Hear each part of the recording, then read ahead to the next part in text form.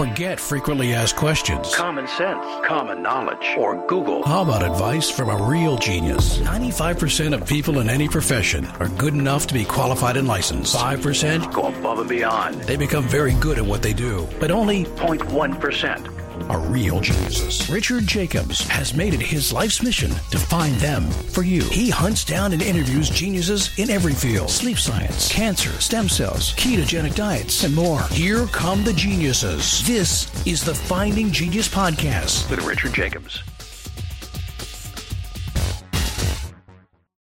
Hello, this is Richard Jacobs with the Finding Genius Podcast, now part of the Finding Genius Foundation. My guest is Professor Jonathan Lynch, PhD, who is a distinguished professor, part of the Department of Plant Sciences at Penn State University. And we're going to talk about his research and root and rhizosphere biology. So welcome, Jonathan. Thank you for coming. Thank you, Richard. Good to be here. If you would, tell me a bit about your background and how you got into plant biology. When I was about 9 years old, there was a famine in Africa. And I had the impression from what I saw on TV that it was related to drought and low soil fertility and poor food production. And I thought it was terrible, and I wanted to grow up and do something about it. So I had this notion in my mind from that age that I wanted to, somehow develop plants that could withstand these conditions. And that's basically what I've done ever since. Oh, that's really cool. Wow, at 9.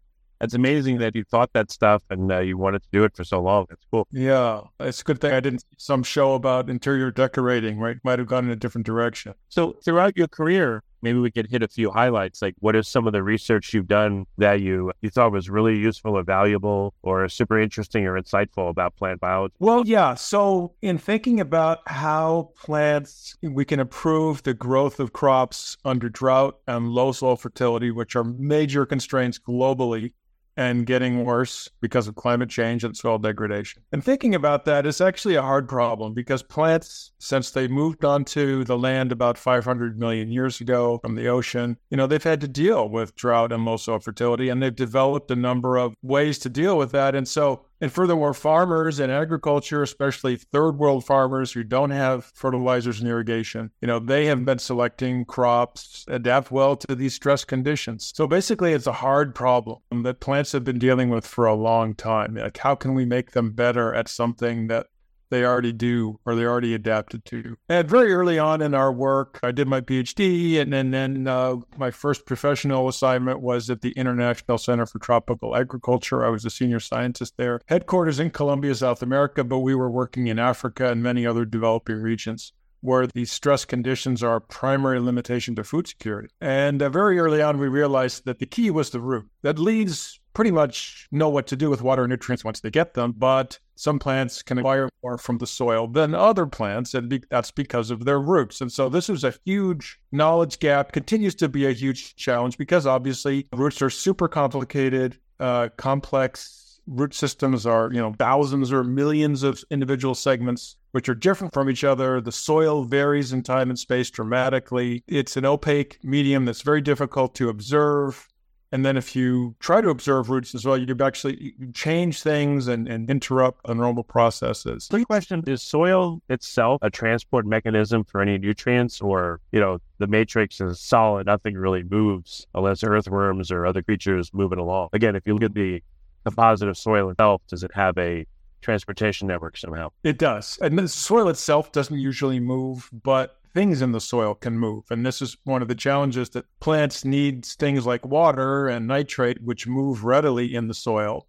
And they also need things like phosphorus, which does not move in the soil. So they need both immobile and mobile resources. And to further complicate things, roots are expensive. They're like you and me. They need sugar and resources from someplace else. They don't photosynthesize. And so if a plant builds a huge root network, it's not going to grow because the roots are burning up all the daily photosynthate production. And so this is kind of a multidimensional problem where, if the soil is quite complex, the plants can't grow roots everywhere, yet they need to grow roots to get different kinds of resources. They interact with soil microorganisms in important ways. People didn't know what to measure about roots, what were the important traits that should be measured. So it was just, it remains a challenging problem. But when I began this work some decades ago, it was, we really didn't have a clue as to how we would breed plants with better roots. I mean, everybody wanted that. Farmers would think that was a great idea. Plant breeders would think, yeah, that's a great idea, but what actually can I do? What can I select for and how do I select for it? So those are some of the challenges we confronted. And so over the course of these many years, in doing this research, we have discovered a range of traits, or what we call phenes. Okay, now everybody's heard about genes. Genes are elements of the genotype, an element of genetic inheritance. People are probably less familiar with the word phene, P-H-E-N-E. Phene is an element of the phenotype, right? And so we've discovered a number of phenes and phene states that are associated with much better performance of crops under drought and low soil fertility. And we developed ways to understand them and research them and ways to measure them in the field accurately, because you need, for breeding, you need a high throughput phenotype. You need to go quickly because you need to look at a lot of plants. And we've used that information to actually breed crops that have much better performance than before. Well, what does the low fertility soil look like? How does it get that way? And what is the low fertility aspect of it? What makes it so? Well, that's a good question, because if the listeners are in rich countries like Western Europe or the U.S., we are blessed with generally good soils, and furthermore, we had lots of fertilizers, so it's not so much of a problem, although the use of fertilizers creates additional problems. But in most parts of the world where most people live, soils do not have the nutrients that plants need because they're old and weathered. The nutrients have washed out to the ocean. There's competition between plants, so maybe there's some resource in the soil, but your neighbors have just taken it out. So, low nutrient availability, especially the big ones, nitrogen and phosphorus, these are primary pervasive limitations to all life on Earth. In fact, even in the oceans. So plants have evolved, we have evolved as people to need mineral resources like phosphorus and nitrogen that are just scarce. They're not very common. They're not very abundant. And then many soils, for example, most of the plants on Earth, if you look at the Earth from space, you see all the green areas where all the forests are. Well, those are areas where there's rainfall. The Sahara Desert has no plants because there's no rainfall. But whenever there's rainfall, you gradually weather the soil, and the soil gets old and depleted, and nutrients wash out to the ocean, and the soil becomes less fertile. And so basically, most of the plant biomass on Earth, and certainly the terrestrial ecosystems, let's focus on that part today, are growing with low fertility. That's a common condition. And so in agriculture, in rich country agriculture, we alleviate that through intensive fertilization, and sometimes we can irrigate crops.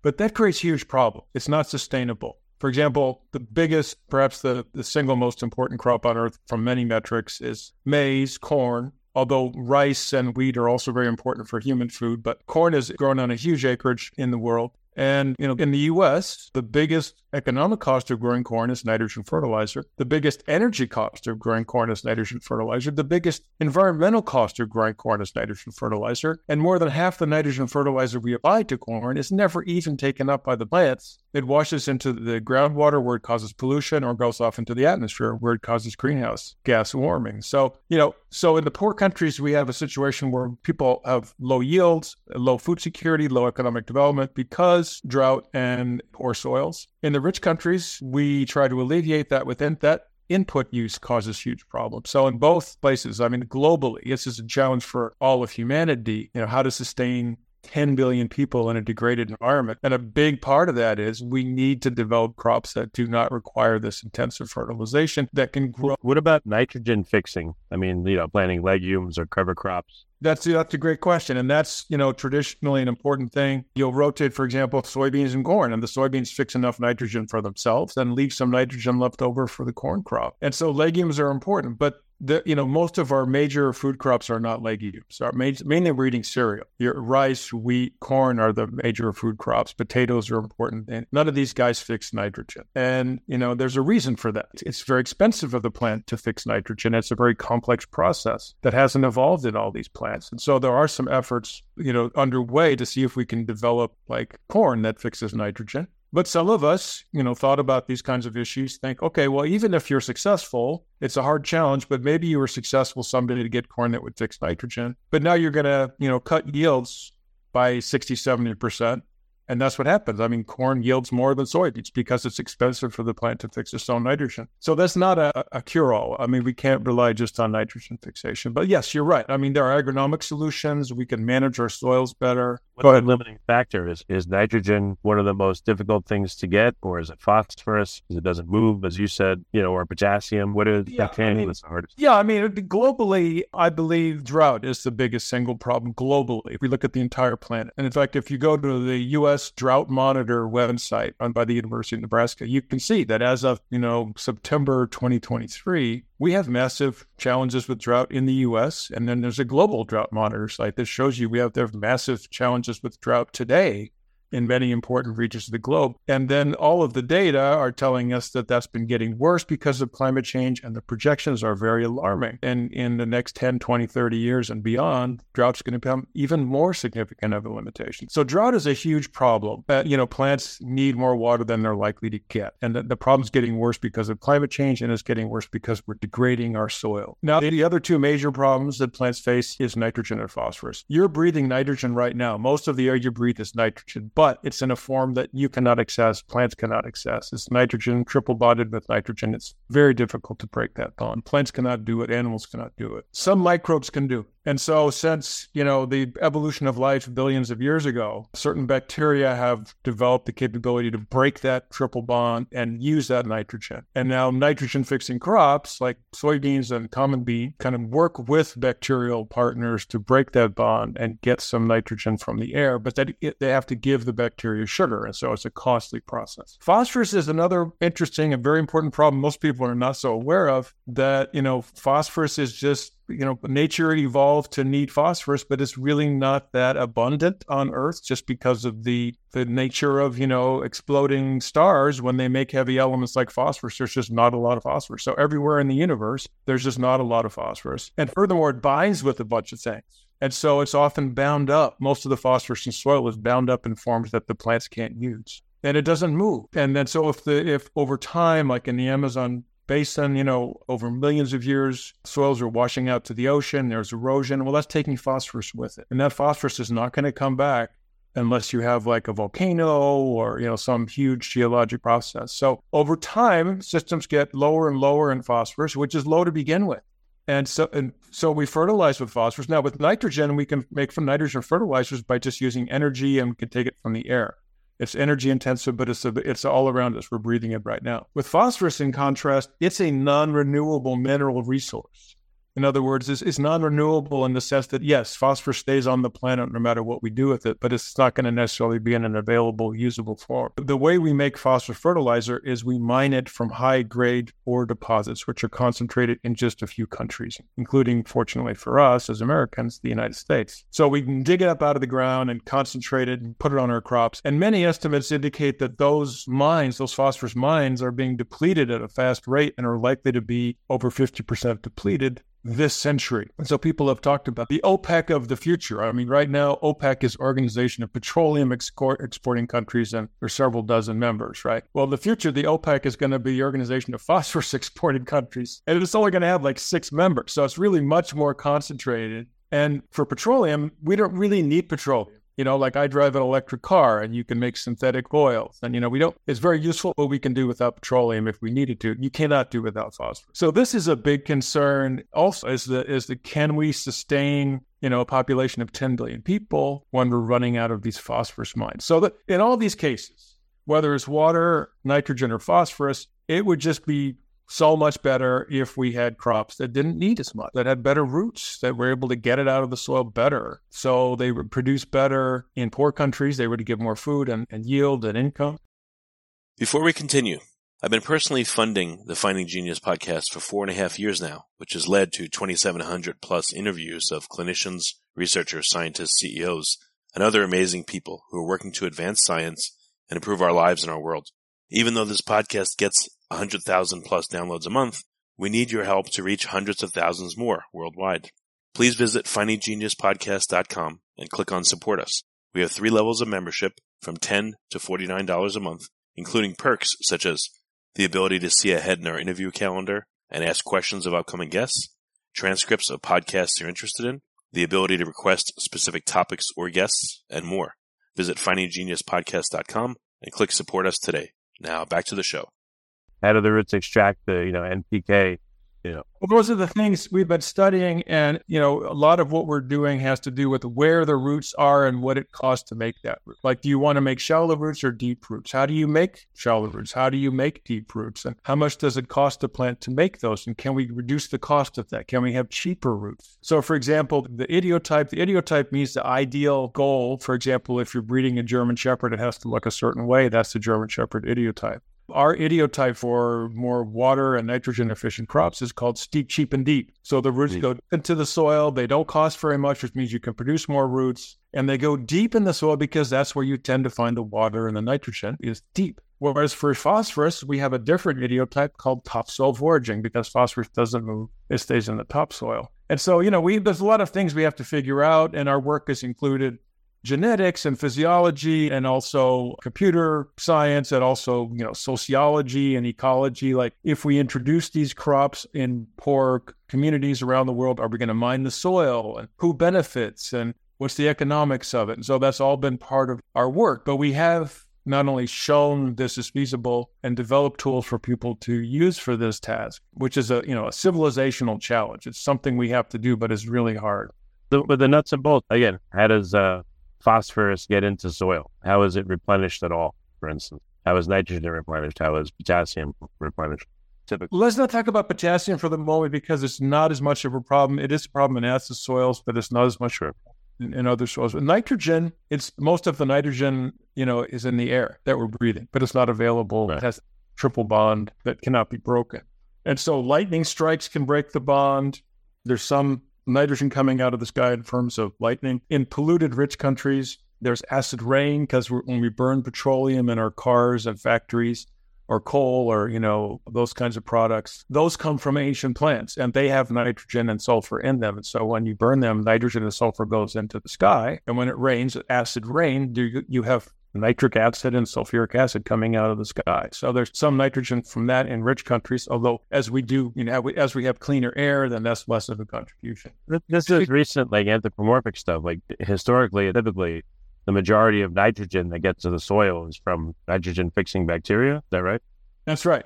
That's absolutely right. And phosphorus is in volcanic rock. It's in mountain rocks that are upthrust, it's in minerals, but it's not very available. And as I was saying, if you look at South America, the Andes is on the West Coast, it's being uplifted. There's active mountain building. There's phosphorus in those mountains, although it's not very available. Now you look at the trailing edge of that continental plate, that's the Amazon. That surface hasn't had mountains for many millions of years. And so that phosphorus is just every year washes out to sea. And if your listeners are ever in an airplane flying over the mouth of a river, you look down and you'll see the sediment washing out. It happens at every river on Earth, including Mississippi. So soil sediments, including phosphorus and nitrogen, are washed out to the ocean. They're not going to come back until that ocean floor ends up being a new mountain. I mean, that's millions of years. So in the span of geologic time, it can cycle. But in the span of human time, it's lost. It's like we can't get that back. And so it gradually is depleted. Nitrogen we can get from the air, but phosphorus is kind of, gradually depleted. So these are big challenges, as I say. I mean, of all the challenges we face in this century, I think a very significant one for young people today is you can have 10 billion people, how are they going to feed them in a world where the soils are getting worse, the climate's getting worse, the rainfall's getting more scarce, the phosphorus is getting more scarce. It's more expensive to use nitrogen fertilizer. And there are people working on this. I mean, my colleagues and I have been trying to work on this, although I have to say the effort is not very intense or focused. I think most governments don't really get it. I think China's kind of focused on it, but here in the U.S., it's sort of it's not the all hands on deck moment you would expect it would be. It's more like business as usual. Let's do research on a number of things, including these things. But the Gates Foundation has been good, for example, in focusing on some of these things. But there are solutions. There are biological solutions to these problems that will have to be developed. But, my concern is that they're not being developed fast enough. We have 850 million people hungry today, and that number is growing in Africa. So it's not as if it's a future problem. It's a today problem. All right. Well, with roots, for instance, how do they know to go deeper versus stay shallow? What are some of the nuances? That's complicated. Yeah, that would take a while to explain because roots are smart. They can sense things and respond to their environment. They're so-called plastic. Plasticity is what we call that in biology. But most of what we're trying to do in breeding is tell the plant to do a certain thing by genetics. We say, look, we're going to give this plant the genetics to make cheaper roots. We're going to give it the genetics to have steeper angles so it goes deeper into the soil. We're going to give it the genetics to make this root structure, which we found to be beneficial, that sort of thing. So it's kind of genetics approach because that's what's needed in breeding better crops. And, our genetics, we have done single gene manipulations in order to write a paper, scientific paper or something. But because our clients include poor countries, and in many countries in Africa, they don't even accept genetically modified crops. And also because these traits are what we call quantitative traits. They're controlled by many genes. They're complicated traits.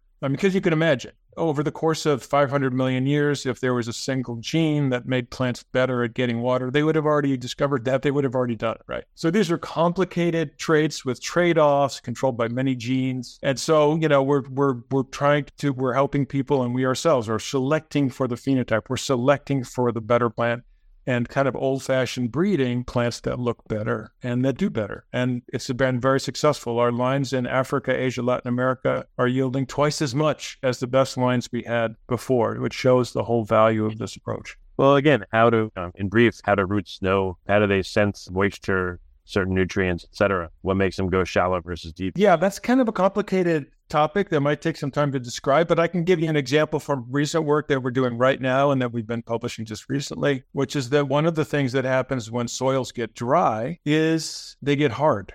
And I think, your listeners know about this if they've ever worked with clay or mud. I mean, hard clay is hard. Soft, wet clay is soft, right? And so the same with most soils. If they dry out, they get hard. And so roots can choose to either push through that hard soil or not. There's a stop signal that's actually controlled by the gaseous hormone ethylene, that tells the root, now I'm hitting something hard. Do I want to keep powering through and change, your shape and form so that you could push through it? Or do I want to say, just forget it? And so, our research is telling us it's better if they don't even try to push through that hard soil. Why? Because under drought conditions, what soil dries first is usually the top part of the soil. And there might be water down deep. And once again, roots are expensive. So from the plant's point of view, why try to power through hard soil if there's no water there? Why not just stop there and devote your efforts to growing in the soft, wet soil that's down deep? And we're finding that, yeah, indeed, that seems to be a good strategy. So there's genetic variation for that. We know that, for example, some corn plants, some wheat plants power through and others stop. And now with this information, and now we have some genes controlling that trait and so on, breeders can say, okay, let's select for plants that stop when they hit something hard. That's called the stop signal or ethylene. That's just one example. I have many traits we've worked with. We could talk for a long time. But that's an example of one of the ways roots sense what's in the soil is through the hardness of the soil. They also have ways of sensing where the phosphorus is, where the nitrogen is. And so it has been known for many years that roots will tend to make their branching where they see a patch of nutrients. But think about it. Once again, in terms of a plant in the field, if you're growing roots and roots are expensive and you see a little patch of fertilizer and you grow all your roots there, well, in the case of nitrogen, that fertilizer is going to wash away. And all your roots are sitting there in the soil, the fertilizer is washed away. And there's another example where our analysis is, no, the plant should ignore that. The plant should not pay attention to where the nitrogen is today because eventually it's going to leach down to deeper soil layers. And so the plant ought to just go as deep as it can and eventually it'll catch the nitrogen. But that's, these are the kinds of things we're trying to research. We're trying to guide breeders to say, okay, what do we want plants to do? Which in some cases depends on the soil and the ecosystem they're grown in and so on. Because what do we want plants to do? And there's so much genetic variation. Without doing genetic modification, there's just natural variation for these things. We see plants, when we look at roots, you see ones that are deep and shallow and thick and thin and many and few. Everything you can imagine you can see in roots. But we don't know which one is best. If we know which one is best and some of the genetics behind it, we can figure out a way to make plants that look like that. And I think that's the answer. We have to. So I think going forward the next some decades, instead of looking at a field, as I talk to you, I'm looking out the window at my neighbor's farmer's field with corn and soybeans. I think it's going to look very different. For example, I think we're going to see plants with shiny leaves, that have shiny hairs, trichomes that reflect the sun and keep the leaves cooler. I think we're going to see dwarf corn. We might see perennial corn. We just have to rethink agriculture because we can't keep doing it the way we're doing it, and we need to do something different. Okay, understood. When you said roots are expensive, what does that mean? Just a ton of nutrients are needed to produce roots, or to have them go deep, or what does that mean? Well, yeah, it's like, well, you and I need carbohydrates and energy from something else because we're heterotrophic. We don't photosynthesize. We have to eat food, right? Roots are the same way. They need sugar and resources from someplace else, the leaves. And so our analyses, other people have shown that, especially when a plant is under drought or low fertility soil, over half of the daily photosynthesis that occurs throughout the entire day is used up by the root system.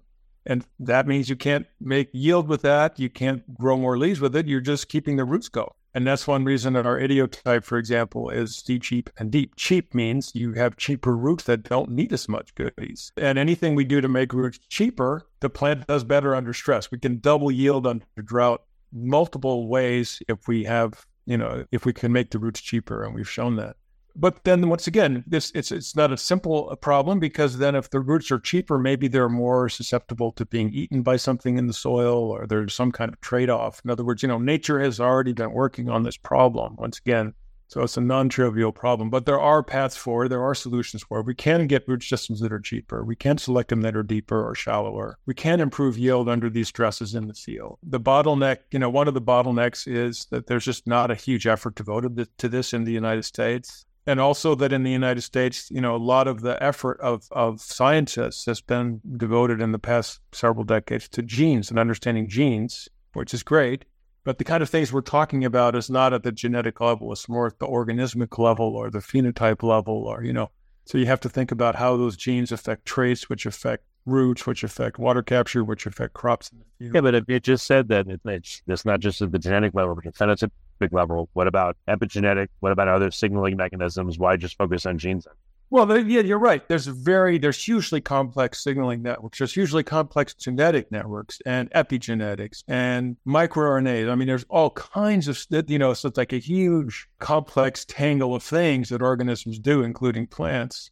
And so that whole question is really how plants sense things, how plants do things, how they grow roots, how roots respond. And see, that's not the bottleneck for breed and impact today, and with 850 million hungry people, climate change, et cetera. The impact is, so what? Who cares? Why? Why do plants do that? What do we want plants to do? Regardless of how they figured out where the water is, do we want them to stop or not? Do we want them to grow where the nitrogen is or not? So it's kind of a different level of question. I'm not trying to say that we don't need information about molecular mechanisms. I'm not saying that by any means. I'm saying that, we know a lot about that, and it's hugely complicated, and we're learning more, but it's not clear how you go from that to solving any agricultural problem, because there's so many levels of organization above that that you need to understand.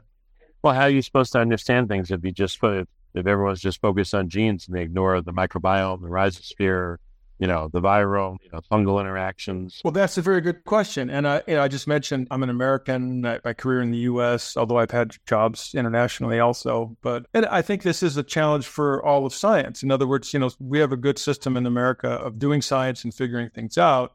But I think in China, for example, or Europe, they have a more of a coordinated approach where they'll say, okay, everybody, we definitely know we need crops that need less nitrogen, phosphorus, and water. So here's a bunch of money. And here's you group of people who are experts in this. Here, you are tasked to do this. We're going to make sure you have resources and students and facilities and work together at different levels, including genetics and microbiome and all that stuff and soil science and whatever, and get it done. And that's not been our model in America. It was our model for the space program. It's our model for building weapons.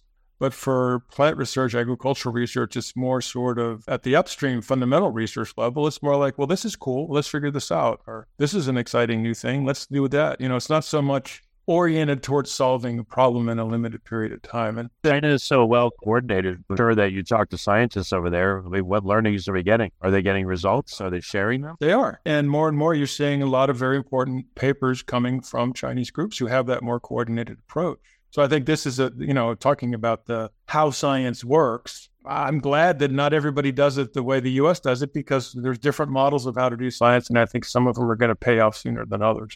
But we need, what I'm saying is, in this case, unlike some types of science, some types of science like astronomy, for example, it's okay if it takes a while to figure it out because it's not a pressing human concern. But the matters that we're talking about are affecting a lot of people today, and it's going to get worse. So it's every day we waste by not having a better plant that results in lives, environmental damage. So there's kind of an urgency that applies to this domain of research that's not the same in other domains of research. Okay. Well, very good. What's the best place for people to find out more about your research? Where can they go? If you're interested in my research, and I have a website, you type in Jonathan Lynch, Penn State, or, Jonathan Lynch Root Biology or something like that, Penn State Root Biology, you can see what I'm doing. And there's a lot of papers there and videos and other things like that. And so that would be a place to begin. Okay. Well, very good. Well, Jonathan, thank you for coming on the podcast. I appreciate it. Thank you, Richard. Good luck. Stay well. If you like this podcast, please click the link in the description to subscribe and review us on iTunes. You've been listening to the Finding Genius podcast with Richard Jacobs. If you like what you hear, be sure to review and subscribe to the Finding Genius podcast on iTunes or wherever you listen to podcasts. And want to be smarter than everybody else? Become a premium member at findinggeniuspodcast.com. This podcast is for information only. No advice of any kind is being given. Any action you take or don't take as a result of listening is your sole responsibility. Consult professionals when advice is needed.